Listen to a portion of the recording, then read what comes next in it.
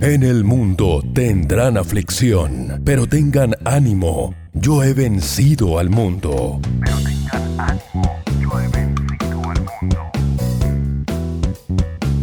Yo he vencido al mundo.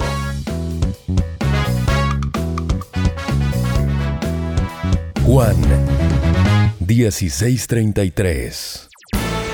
Hola, Dios te bendiga. Mi nombre es Edwin Tineo.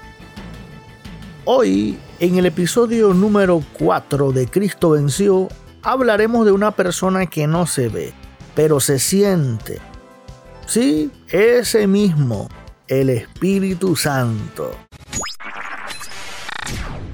La Biblia dice en 2 de Corintios 3:17, porque el Señor mismo es el Espíritu, y donde está el Espíritu del Señor hay libertad. Un cristiano o cristiana de los auténticos conoce al Espíritu Santo. Pero si usted aún no lo conoce, enhorabuena, te hablaremos de él para que lo conozcas y lo busques. Si tal vez tú hiciste tu confesión de fe, te arrepentiste de tus pecados y empezaste a asistir a alguna iglesia y llevas 6 meses, 1 año, 10 o hasta 50 años asistiendo a un templo y no has sentido ni oído al Espíritu Santo en tu vida, no has nacido de nuevo. Déjame decirte que no eres el único ni la única. Tristemente, esta situación es más común de lo que debería, lo cual es preocupante.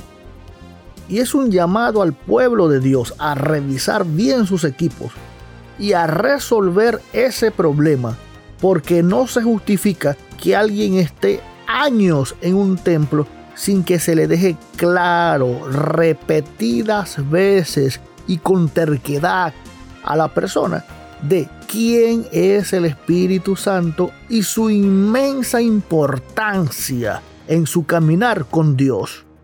Todo miembro de la iglesia debe tener el Espíritu Santo para que todo fluya y se le debe de guiar a él.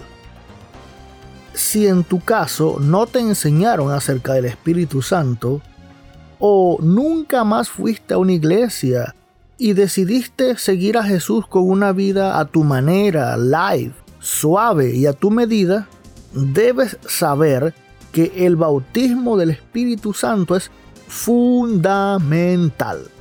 El bautismo del Espíritu Santo es necesario para vivir en esta tierra una vez que te has convertido a Jesús. Debemos estar vestidos del Espíritu Santo. Tú dirás, a mí me bautizaron cuando pequeño o pequeña. No. Eso no es el bautizo del Espíritu Santo. Si tú no decides en tu corazón y en tu mente dejarlo todo atrás y seguir a Jesús, no lo recibirás. Es necesario que estés convencido o convencida de seguir a Jesús y eso implica acción. Bien, una vez que lo hayas decidido en tu mente y en tu corazón, debes saber que si hay algo o alguien que ocupa el primer lugar en tu vida, pasará a ser el segundo, porque debes amar a Dios sobre todas las cosas y concederle el primer lugar en tu vida. Debes orar y pedirle a Dios que te bautice con su Espíritu Santo. Es una ayuda increíble que tenemos a nuestra disposición cuando aceptamos a Jesús y recibimos al Espíritu Santo. No lo puedes dejar pasar, es nuestro ayudador. El mundo no puede recibir al Espíritu Santo. La gente corriente no lo conocen. Solo oyen una voz adicional a su voz, que es la de las entidades malignas, los demonios. Sin embargo, una vez que recibes al Espíritu Santo, oyes 3 voces, la tuya, la de los malignos y la del Espíritu Santo de Dios. En otro episodio futuro, Dios mediante, te hablaré y te contaré más acerca de cómo diferenciar y reconocer esas voces. La Biblia dice en Juan 4:24, Dios es espíritu y quienes lo adoran deben hacerlo en espíritu y en verdad. Dios demanda adoración en espíritu. Tenemos por eso que estar bautizados por el Espíritu Santo. No podemos ser carnales, sino espirituales. Bien, sigamos conociendo más acerca de nuestro ayudador. El bautismo por el Espíritu Santo es mencionado en Mateo 3:11. Juan dijo: yo los bautizo en agua para arrepentimiento, pero el que viene después de mí, o sea Jesús, es más poderoso que yo, a quien no soy digno de quitarle sus sandalias. Él, hablando de Jesús, bautizará en Espíritu Santo y en fuego. Muchos sienten al Espíritu Santo así, como un fuego, como una corriente, una energía, una presencia. También en Hechos 2:38 vemos como Simón Pedro le dijo: arrepiéntanse y sea bautizado cada uno de ustedes en el nombre del Señor Jesús para el perdón de los pecados, para que reciban el don del Espíritu Santo. Aquí vemos que se habla de don del Espíritu Santo. En el libro de Hechos, capítulo 5, verso 30 al 32 dice: el Dios de nuestros padres resucitó a Jesús, a quienes ustedes dieron muerte clavándolo en la cruz. A este mismo Dios lo ha constituido príncipe y salvador, y lo ha exaltado con su diestra para conceder a Israel arrepentimiento y perdón de pecados. Y nosotros somos testigos de estas palabras, y también el Espíritu Santo, a quien Dios ha dado a los que creen en Él. El Espíritu Santo deja un sello, dice la Biblia. En Efesios 4:30 dice: y no entristezcan al Espíritu Santo de Dios, por quien han sido sellados para el día de la redención. ¿Escucharon bien? No entristezcan al Espíritu Santo, porque Él tiene sentimientos, es muy humano. Efesios 1, 13 y 14 señala lo siguiente: en quien también ustedes, habiendo oído la palabra de verdad, que es el evangelio de su salvación, y habiendo creído en él, fueron sellados con el Espíritu Santo que fue prometido, quien es la garantía de nuestra herencia para la redención de los que son salvos y para la alabanza de su gloria. Y en Romanos 8, 14 al 17 dice: porque los que son guiados por el Espíritu de Dios, los tales son hijos de Dios. El ayudador nos guía. El Espíritu mismo da testimonio a nuestro espíritu de que somos hijos de Dios. Es decir, Él te confirma si eres hijo o hija de Dios real, auténtico. El Espíritu Santo es consolador y es espíritu de verdad.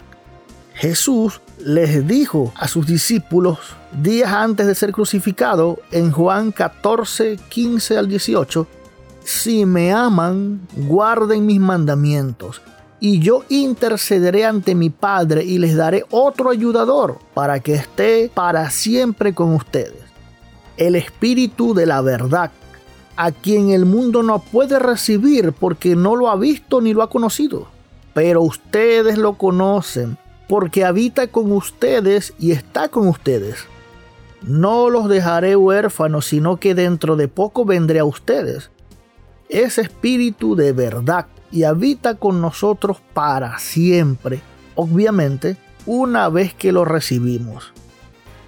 Un poco más adelante, en el mismo Juan 14, dice: estas cosas les he declarado estando con ustedes, pero el ayudador, el Espíritu Santo, a quien mi Padre enviará en mi nombre, Él les enseñará todas las cosas y les recordará todo lo que les he dicho.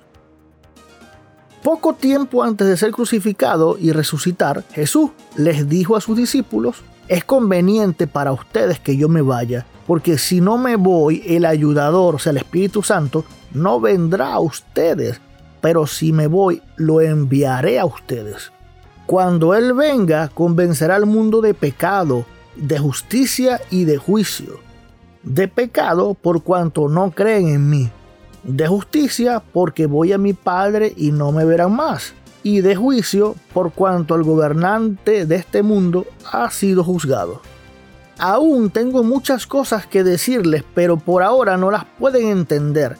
Pero cuando venga el Espíritu de la verdad, o sea, el Espíritu Santo, Él los guiará a toda la verdad. Pero no hablará por sí mismo, sino que hablará todo lo que Él escuche y les dará a conocer los eventos futuros. Él me glorificará porque tomará de lo mío y lo dará a conocer a ustedes. Todo lo que tiene mi Padre es mío. Por eso les dije que tomará de lo mío y se lo dará a conocer a ustedes. Qué genial, ¿verdad? Y en Lucas 12:12 indica, porque el Espíritu Santo les enseñará lo que deban decir en ese mismo momento. Y ahora en Romanos 8:26 nos menciona algo increíble. Así también el Espíritu ayuda a nuestra debilidad. Porque ¿cómo orar como conviene? No lo sabemos, pero el Espíritu mismo ora por nosotros con gemidos inefables. Tremenda ayuda. El Espíritu Santo da poder. Hechos 1:8 señala, pero cuando el Espíritu Santo venga sobre ustedes recibirán poder y serán mis testigos en Jerusalén, en toda Judea, aún en la región de Samaria y hasta los confines de toda la tierra. Más adelante, en Hechos 4:31 expresa, después de que ellos hubieron orado y hecho ruego, el sitio donde estaban reunidos tembló, y todos fueron llenos del Espíritu Santo, y hablaban audazmente la palabra de Dios, o sea, con valentía. La Biblia nos exhorta a andar en el Espíritu. En Gálatas 5:25 está escrito, vivamos pues conforme al Espíritu y estemos de acuerdo con el Espíritu. Andar en el Espíritu significa ser obediente al Espíritu, es decir, ser obediente a Dios. Retrocedamos un poco al mismo Gálatas 5, pero al verso 16 en adelante. Dice, digo pues, anden conforme al Espíritu para que nunca hagan los deseos de la carne. Porque la carne desea lo que es opuesto al Espíritu y el Espíritu anhela lo que es opuesto a la carne. Y ambos se oponen mutuamente para que ustedes no hagan lo que quieran. Porque si son guiados por el Espíritu, no están bajo la ley. ¿Y cómo sabemos que no estamos bajo el Espíritu Santo? Porque actuamos bajo la carne. Porque las obras de la carne son bien conocidas, las cuales son adulterio, o sea, infidelidad en el matrimonio, fornicación, sexo antes del matrimonio, inmundicia, es decir, impureza, pornografía, masturbación, palabras obscenas, películas indebidas, lascivia, es decir, el deseo sexual desordenado e incontrolado, lujuria, ese apetito sexual excesivo. Además, la idolatría, no solamente seguir imágenes, sino líderes, personas, ídolos. Brujería, enemistad, o sea, odio, contiendas, es decir, peleas, envidia, ira, contumacia, eso es ser terco, divisiones, sectarismos, rencor, homicidio, borrachera, orgías y cualquier cosa semejante a estas.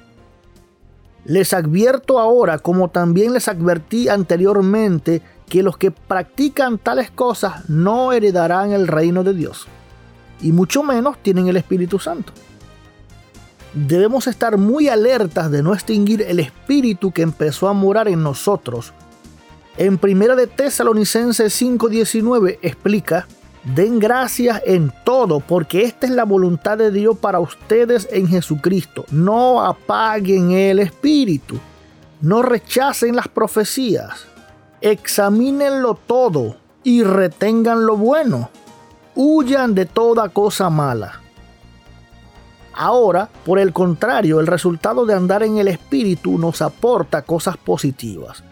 Gálatas 5, 22 al 23 dice: pero los frutos del Espíritu son amor, gozo, paz, paciencia, afabilidad, es decir, ser amable, ser sociable, bondad, es decir, ser humano, compasivo, confianza, humildad, dominio de sí mismo, es decir, dominio propio.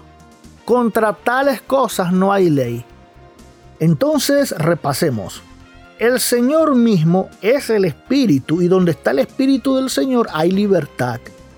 Dios lo ha dado a los que creen en Él, los que lo buscan y se lo piden. Somos sellados con el Espíritu Santo.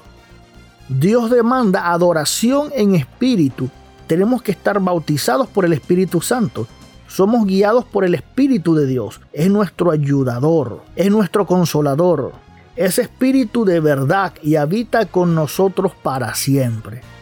Es humano y tiene sentimientos, por lo que debemos de tener cuidado de no entristecerlo con nuestras acciones. Él nos enseñará todas las cosas y nos recordará todo. Convence al mundo de sus pecados. Nos guía a la verdad y nos da a conocer los eventos futuros. Recibiremos poder. Y de paso, el Espíritu mismo ora por nosotros con gemidos inefables. ¿Qué más queremos? ¿Qué más? Todas esas ventajas las tendrás tú una vez que recibas al Espíritu Santo. Y sin dejar de mencionar que tendremos amor, gozo, paz. Y créeme que se siente la paz. Se siente la paz. Ahora que conoces acerca del Espíritu Santo de Dios, te contaré sobre lo que he aprendido en este caminar con Jesús. Te mencioné la paz. Hoy, en medio de un mundo desordenado y con enfrentamientos militares, guerras, una economía mundial cayendo, con crisis de todo tipo, la gente común, los que no han conocido a Jesús, o aún los que no han sido llenos del Espíritu Santo, andan en pánico, en angustia, en preocupación. Y para huir un poco de esa realidad, muchos caen en las drogas. Pero por el contrario, los que tenemos al Espíritu Santo, una vez que tú lo tengas, sentirás confianza, sentirás calma, tendrás una vida diferente, mirando más las cosas celestiales, espirituales y anhelando que llegue Jesús lo más rápido posible para irnos de este mundo caótico. Yo era como tú, vivía en angustia, miedo, preocupación, desesperación. Ahora tengo paz, la paz de Dios, y soy feliz. Sé feliz tú también, acércate a Él. Pídele a Dios y exígele su Espíritu Santo, porque Jesús lo prometió para nosotros. Te habló Edwin Tineo. Recuerda que en el mundo tendremos aflicción, pero tengan ánimo, que Jesús venció al mundo. Cristo venció.